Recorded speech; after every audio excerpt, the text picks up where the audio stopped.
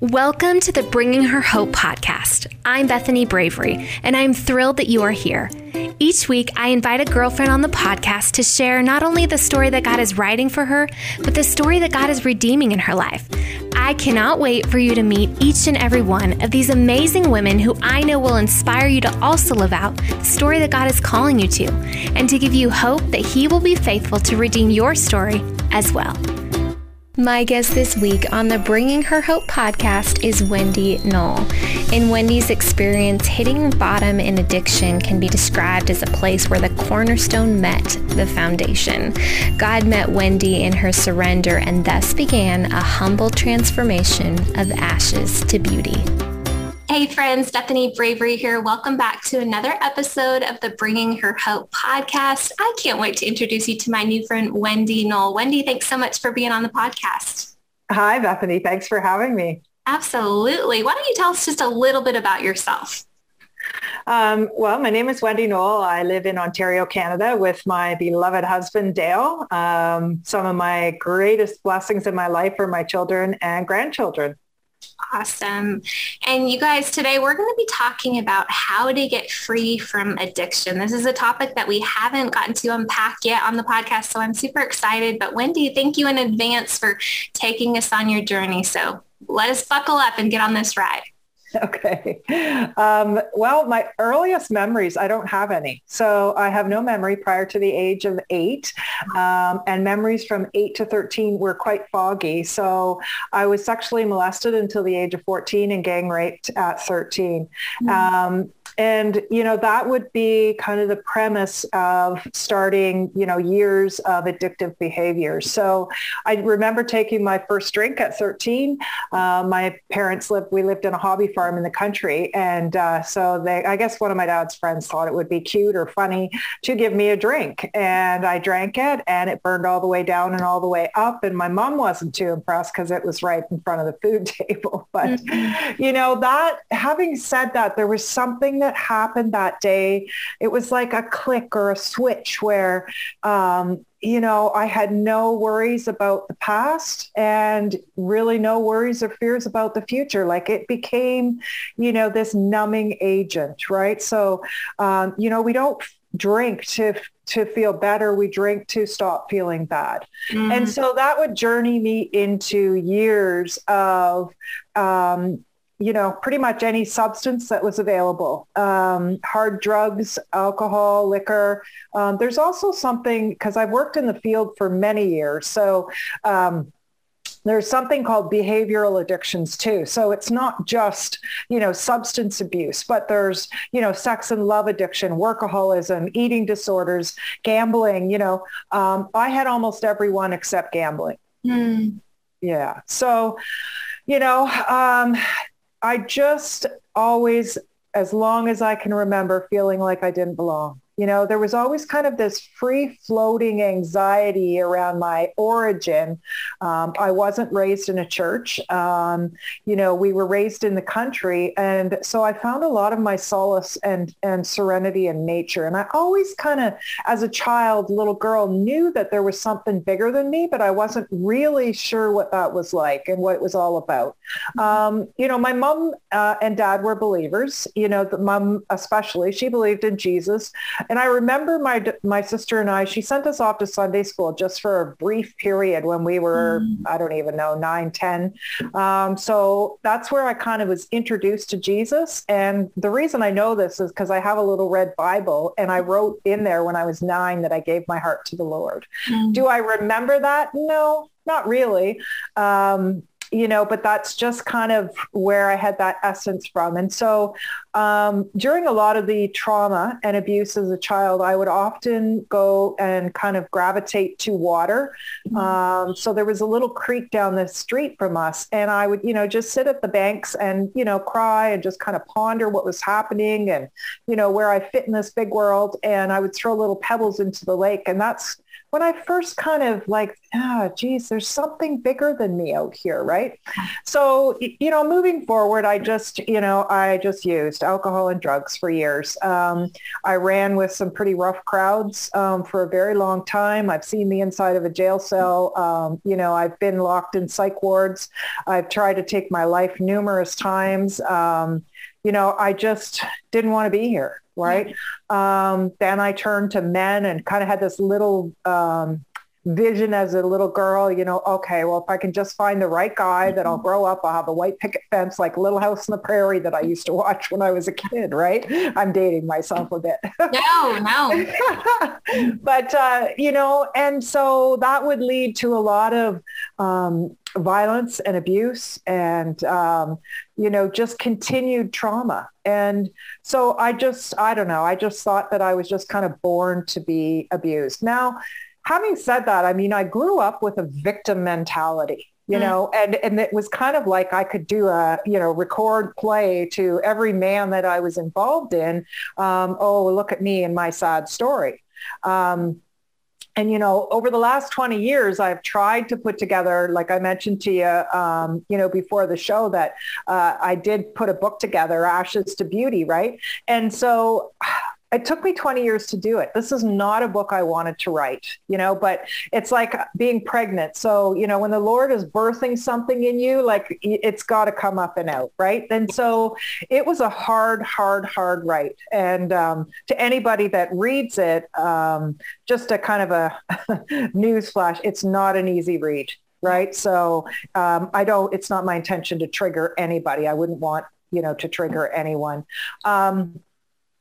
And so, I tried to find basically anything outside of myself to fill this incessant void that was within me, and nothing ever worked. Yeah. Right. So just kind of, we all say in the circles of recovery, right? Like we all know how to use drugs and alcohol and behavioral addictions, but how do we stay clean and sober? Yeah.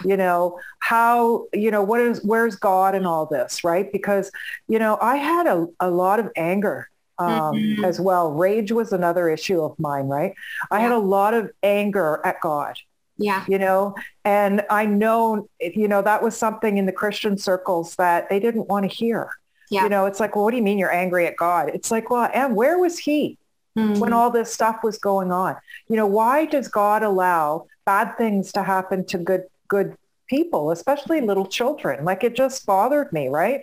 And I know now today, God gave me a vision years ago, and he showed me like he was in this kind of orange hue kind of bubble, and his hand was reaching out to me, and he was just weeping, and he talked to me about, we want free will. So he gave man free will. Yeah. And it wasn't his will for me to go through all that. Right. And he wept for me. And I see that today. And so, I tried everything. I even had a shopping addiction, just anything, and nothing worked. So in March of 2000, I had hit my bottom. I had a few attempts prior to that, more than a few, to try and get clean and sober. And I could stop for a while, but then some little triviality would happen in my life and I would start again. But in March of 2000, I hit my bottom, and everybody's bottom is a little bit different. And what that looked like for me was I had been married multiple times as well. And I had tried to go back to my children's father, and that just wasn't going to work. So I went back, because we were separated at this time. And I went back to the apartment that I had, and, I attempted to take my life again. And, to the viewers, keep an open mind. But I went back and I had, I went back and I had strong rum and Coke, and I had put pills in the form of a cross on the table, and I had a knife. I was just done. I was sick and tired of being sick and tired. And I couldn't numb the pain anymore, because, in addiction, we move away from pain and toward pleasure. Right? Addiction works until it doesn't. Yeah. Right. Yeah. And so it had stopped working. I mean, I could drink myself sober. I could drink and drink and drink and not get drunk at all. And so I attempted to take my life, but I couldn't leave this world without saying goodbye to my kids. Mm-hmm. And so I phoned their dad, who was very well aware of my history of suicide. And, instead of saying, I want to say goodnight to the kids because they were at their dad's that weekend, I said, I want to say goodbye. And so to the viewers, keep an open mind. We were involved in some heavy crime rings and so on. And he came over with the boys and knocked my door in and stopped me from doing what I was doing. Mm-hmm. And we celebrated that night with a table full of cocaine.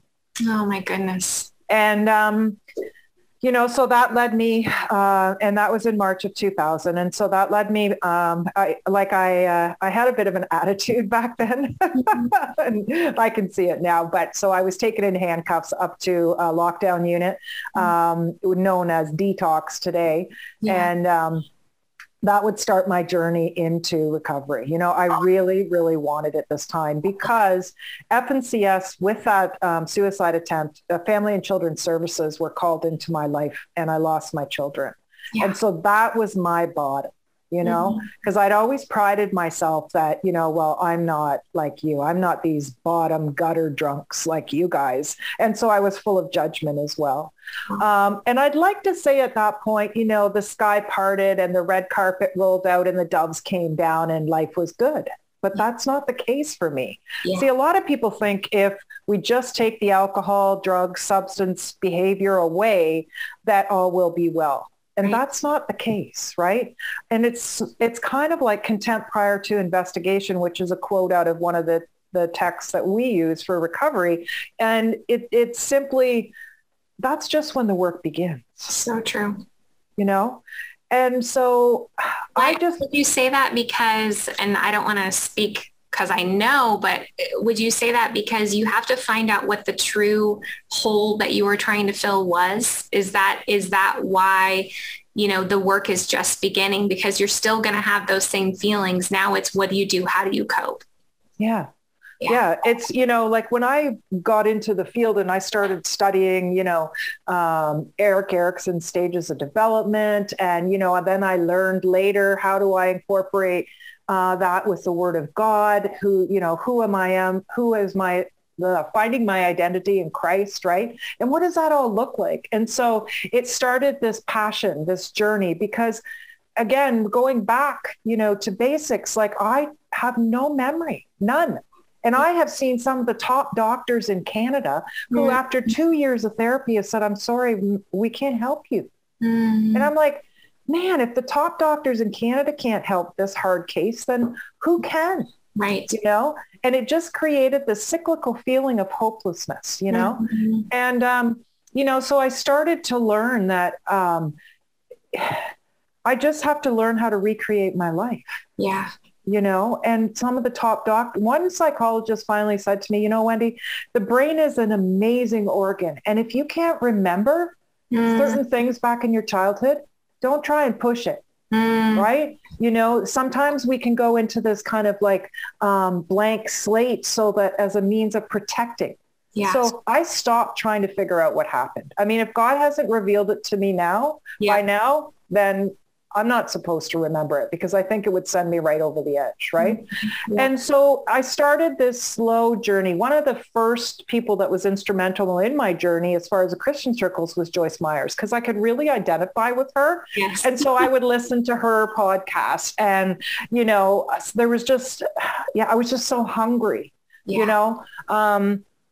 And, I started originally substituting where I would shop instead of use. And, there was still that incessant void. And for the first 10 years of my recovery, I just kind of was still feeling like this walking shell, this empty shell. Yeah. And, then God started to meet me where I was at. So in March of 2000, I had two girlfriends that wanted to take me to church. Mm-hmm. And by this time, because after I got clean and sober, after I had my daughter, I remember that there was a priest that came over and wanted to bless my daughter and I with some, so I could buy her some Christmas gifts. And he came on to me.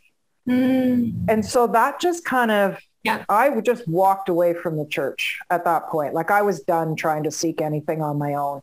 And, in 2000, two girlfriends invited me to the church. I said, all right, I'll go to yours first and then I'll go to yours. And it was the same church. Oh. Yeah.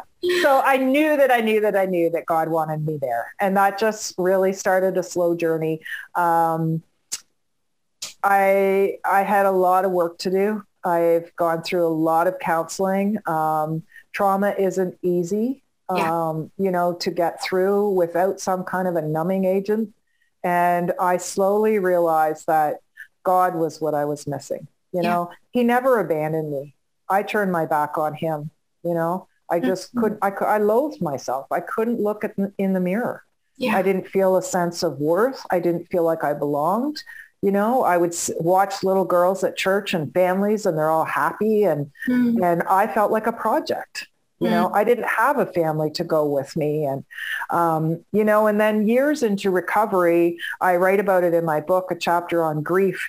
I was doing okay, like recovery, life was going well. I bought my first house. I was in a career. I was working in the field of addictions in various capacities. And all of a sudden my mother died. And then, my stepson's little girl died at 7 in a tragic accident. I just had a succession of like 7 loved ones die in a very short period of time. And for the first time in my life, I couldn't take care of myself. And for a strong, independent woman, that's pretty defeatist, know? And so I went to, live with a boyfriend and, just kind of started over again. My life really turned around for me about 6 years ago when I met my current husband today, who is the love of my life, right?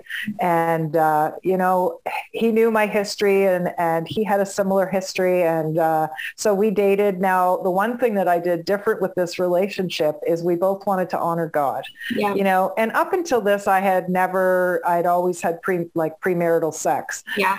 And, because I had a sex and love addiction as well, it took me through some more stories for another day. But anyway, so we decided that we wanted to honor God and we didn't engage in premarital sex. And I'm here to tell you, anybody that struggles with sex and love addiction, or, you're just so riddled with shame and past victim mentalities from abuse and stuff, I get it now. I so get it why God stresses that, Can you elaborate on that a little bit more? Just because I think that is the storyline that we think, well, it's just about obedience. It's just about rule following. What did it become for you? What did it show you? It showed me that he was real and he was there and he honors marriage. And he showed me like his love for the marriage bed, and what he intended sex to be. Absolutely. And it's so much more. I mean, from being raped when I was a child and that choice was taken from me. Yeah. When I was gang raped, I didn't have a choice. Yeah. And so I never had that feeling of this innocent beauty, like of giving it away, and, so it was just always used kind of as a power over. Well, if you're going to do this to me, then I'm getting something out of it. Right. I can remember one time working with girls in the sex trade and girls that have been trafficked. And, I'm like, oh God, I don't know how I can help these women. Like, I've never done that. Mm-hmm. And I heard an audible voice of God say, you just didn't get paid for it. Mm. So I didn't get money per se. Right. But I got paid for it because I would do anything to get my next drug of choice. Mm. Right. And so what does that mean for me? I didn't think I could ever be cleansed between the abuse and trauma and then how I abused myself, engaged in all kinds of sexual immorality, including same sex. And, so on my wedding bed, it was like everything mentally, physically, spiritually was washed clean. Wow. That's so beautiful. It is. And it was just like, I've never looked back. Mm-hmm. Today I can't even imagine somebody else touching me And, you know, like I would probably like, you know, I don't know what I would do. I just can't imagine it, you know, and to be given that gift, right? To me, that's what I look like. Like that's ashes to beauty. Like he restored me in that sense, some of the deepest pain in my life, and it's been restored. You know, just before the pandemic, I'm just going to go here too. This is amazing. So, because this is where God's taken me. So I get this marriage and, you know, like happily ever after. I figure, okay, God, this is great. Ashes to Beauty, the book, Dale's my husband. He encouraged me to finish this book to be able to help others. And so, you know, I did, and I met my spiritual mother and blah, blah, blah. So just before the pandemic started, my husband went off to work and I got a text message that said in a hospital. Now, keep in mind, this is a man that goes to see a doctor for nothing. He just does not like going to the doctor. And he was also in the legal business. So I didn't know if he was like serving documents in a hospital or he was in a hospital. And so I called him. Long story short, he was in the Greater Toronto area and was experiencing pericarditis. Oh my God. If anybody doesn't know what that is, it's basically, in a nutshell, your heart is bleeding in places that it shouldn't bleed, and 1% of the population survives that. So he was put into ICU, and we were, you know, going to another hospital to have a certain test done on him. Long story short, in 3 days, he walked out of there totally healed miraculously by God. Wow. The doctors could not explain it. Now, you know, God's got a sense of humor because he knows the doubting Thomas. And, you know, I'm like, well, you know, maybe it was a shadow. Maybe it wasn't even there, you know, this and that. But he left a scar. Yeah. Because when he had the endoscopy, I think whatever. Anyways, the thing that goes up into your heart, they said that they saw the scar there. And they can't explain how in 2 days it was miraculously healed, right? And so because I was begging God in the hospital. It's like, God, you can have my house, you can have everything, but you just gave me this man. Please don't take him from me, you know? And it's just been such an amazing journey. It hasn't been easy. Life's not easy, but with God, all things are possible, you know? And I just absolutely love the journey in working with addicts. I still do that today. I do street ministry and work with addicts and girls in recovery. I mean, there's a lot more in my book as far as my journey and the details, you know, but those are the major highlights of it. Near the end, I've since become an ordained minister. I never thought that would be possible, you know, with my story. Like I said, I met my mentor, who is a published author of 4 books, and she was the one that God brought to my life to help me finish this book. So I'm a certified addiction counselor. I taught and trained others to be addiction counselors. You know, I don't know. It's just an amazing journey. And I just look so forward to it. So lately, my work has been a lot of family members calling, moms, and we're talking throughout the world. Like I'm getting calls from all throughout the States. And, so I'm really enjoying that side because I can identify there. Like I have adult children that have also struggled with addiction. And so I really love that side of it and that aspect of it as well. Before we walk into some questions specifically on addiction, I want to go back to where you were talking about earlier how you were just really angry at God. And you even mentioned, you know, the Christian perspective sometimes is, you know, it's not okay to be that. But what I loved about how you were describing is you were wrestling with the questions that you had. And I feel really led to say this, that, you know, if someone's listening or someone's watching and they have this wrestle within them, it's okay. God is a big God and he can handle it. And I don't know if you have experienced this, but I know I personally have, that when I enter into that wrestle, when I allow him into every piece of my life, even if it's messy, that's when the intimacy continues to grow.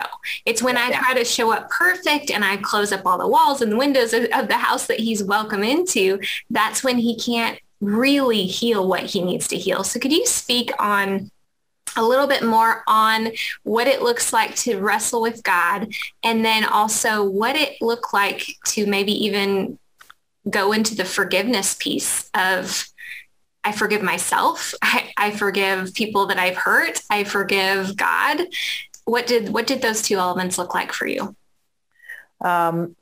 He kept bringing me to, what I've heard said as a cup of suffering in the Bible. When I was in ministry school, our final thesis paper was on the book of Revelations, which, by the way, oddly enough, is my favorite book. I love Revelations. I've studied it many times. Yeah.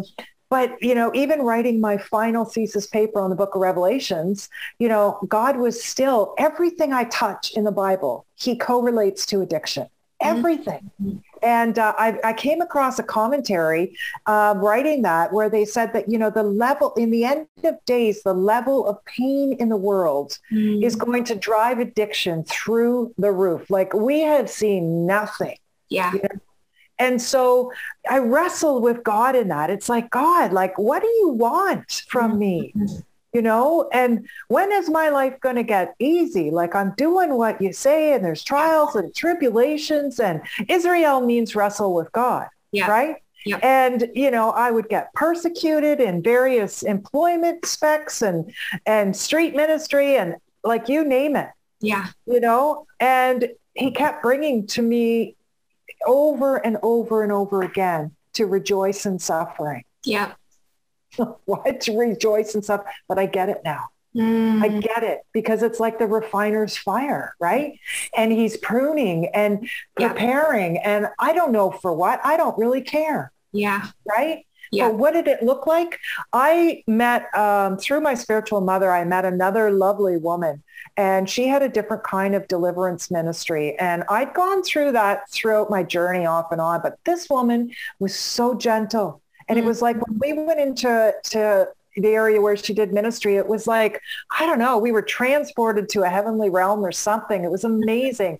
But I dealt with, and at first it felt like, this is silly. Like nothing's happening. Like I'm just talking out a bunch of stuff. But he started to show me little by little. I have had family relationships restored that I thought were never going to be restored. I've seen healing miracles. I've seen family and children like be restored, and so that's the forgiveness, but I had to be willing, because I let go with claw marks. Mm-hmm. I fought everything with God, but I was a seeker.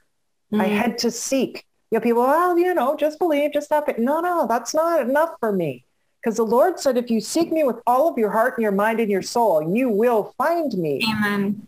Right? And he's going to meet me where I'm at. I didn't get clean and sober just to sit on a couch and flick a channel and say, here I am, Lord, take me. Right. Right? I didn't go through everything I went through for nothing. Yep. It has to count for something. Yep. It is my life's purpose today. He has put an urgency on my heart to take this message. Like, people are dying. Yeah. We're not in just a pandemic. We're in a dual pandemic because all of a sudden the opiate crisis in Canada anyways seems to have disappeared. But kids are taking their lives. Yeah. Kids are giving up. There's hopelessness. There's a housing crisis. There's addiction soaring through the roof. People are calling, like, I don't have time to do my full-time job. Yeah. And ministry. I don't, but I don't have the finances to let go of that right now, you know? But when I do, this is full time. Like my heart's desire is to get out there and minister full time for God. Yeah. You know, I don't care. Bring it on. Yeah. Yeah. What would you say to the woman who's listening or watching and they're in the middle? They are in the middle of addiction and they're hearing your story. They're wanting to be on the other end, but they feel so stuck and so trapped and so just in the bottom of the pit that they have no idea how to climb out. What would you say to them? Don't give up before the miracle, because you just never know how close you are. And if I can do it, if God can restore a wretch like me, you can do it too. You're not alone. Yeah. Right? They have to be at a place of complete surrender. Just let go. Yeah. You know, There's no shame. You read my book, I'll tell you anything. There's nothing you can tell me that I haven't done or been through myself. And I mean it, nothing. Yeah. You mentioned earlier as you were sharing that you almost felt like you were born to be abused. How has God restored that identity in you? Slowly. How has he changed that? Slowly, layer by layer. He just put people in my life. You know, it took a long time for me to trust and to feel safe with people. But that was just little by little by little, right? And it's slowly, it's a Godfidence, you know, like he just slowly started to restore me and take me from glory to glory to glory. But the biggest piece that I had to get real. I had to become transparent. Right. And now I have no shame. He took that from me on my wedding bed. Right. He took that. And so I use the metaphor like scars and scabs, right? So a scab, when you pick it, it oozes out. There's still, you know, sickness and oozing, you know, dirt there. But that's what I was. But today it's a scar. You see, because that's useful. It's still there, but it's healed. And he can use my experiences now to help other women. You know, I'm not a mistake. And whoever is watching this right now, you're not a mistake. Neither are your children. I get that there's a lot of women, people, men watching this too. Their children are suffering greatly. They're not a mistake. Don't give up on them. But God will show you when to go in and when to pull back. Right? And just there is power in prayer. Pray without ceasing. Right? Prayer will bring your kids back in alignment. It says, and you know, the mothers will return to the sons and sons, mothers and daughters. You know, that scripture there. Right. The world, when I was doing street outreach full time, I remember this one guy I asked and I said, you know, what is it that took you to the streets? Like what brought you here? How did you get here? Because I know I ended up on the streets too. Right. But he said hopelessness. Wow. We are dealing with a world that has lost hope. Right. And the church is God wants the church to rise up. And restore hope. Right. My book, Ashes to Beauty, was never intended to be a sad story. There's enough sad stories in the world. It is my story, but I believe I wanted it to be a message of hope. Right. And near the end of my book, God's just, telling me what to say here. Near the end of my book, I wrote about somebody that asked me one time, you know, if you had to live your whole life over again, Wendy, what would you change? And I said like that. I said, absolutely nothing. Everything I have been to, up to and including this moment here with you, Bethany, has made me who God intended me to be. Absolutely. I have no shame, no remorse in anything that I've been through, done, experienced. I have forgiven all of my abusers. You know, I have no regrets. God restored my relationship with my mother, who I loathed for years. When I sat with her on her dying bed, I had no regrets with her. I love her today. And I know she did the best that she could with what she had at the time. And that's all because of God. It's interesting too. I think when you see how much in that surrender that you need Jesus, it also allows you to have his eyes when you're helping either take care of or forgive or restore other relationships, because you can see it, like you just said, from your mom's perspective, maybe not so much as an abuser, but someone who was broken and needed help, and they did the best that they could. I think that heart of compassion is only given to us from the Lord to be able to see it that way. Amen. So tell me, you mentioned that, you know, with this book, Ashes to Beauty, that God had kind of birthed this in you. Who did he reveal that this was going to be for? Who was this book written for? I would like to say, you know, primarily, initially I wrote the book just to be a legacy. to my children, right? I didn't intend it to be published or anything like that. The author of The Shack was a big inspiration for me as well. But having written it, it's gone out to a lot of women, a lot of rehabs, prisons, girls that have been through sexual abuse, physical violence, trauma, human trafficked, and a lot of moms reading it to try and understand, what the kids are going through, what their adult children are going through. There's a lot of families that the grandparents are raising the grandchildren because their kids are stuck in addiction, right? Yeah. And so it's helping them. Yeah. Yeah. So incredible. So Wendy, we need to know how we can get our hands on this book. So how can we purchase it? You can purchase it on my website, wendyknollministries.com. I can send an signed an autographed copy of my book.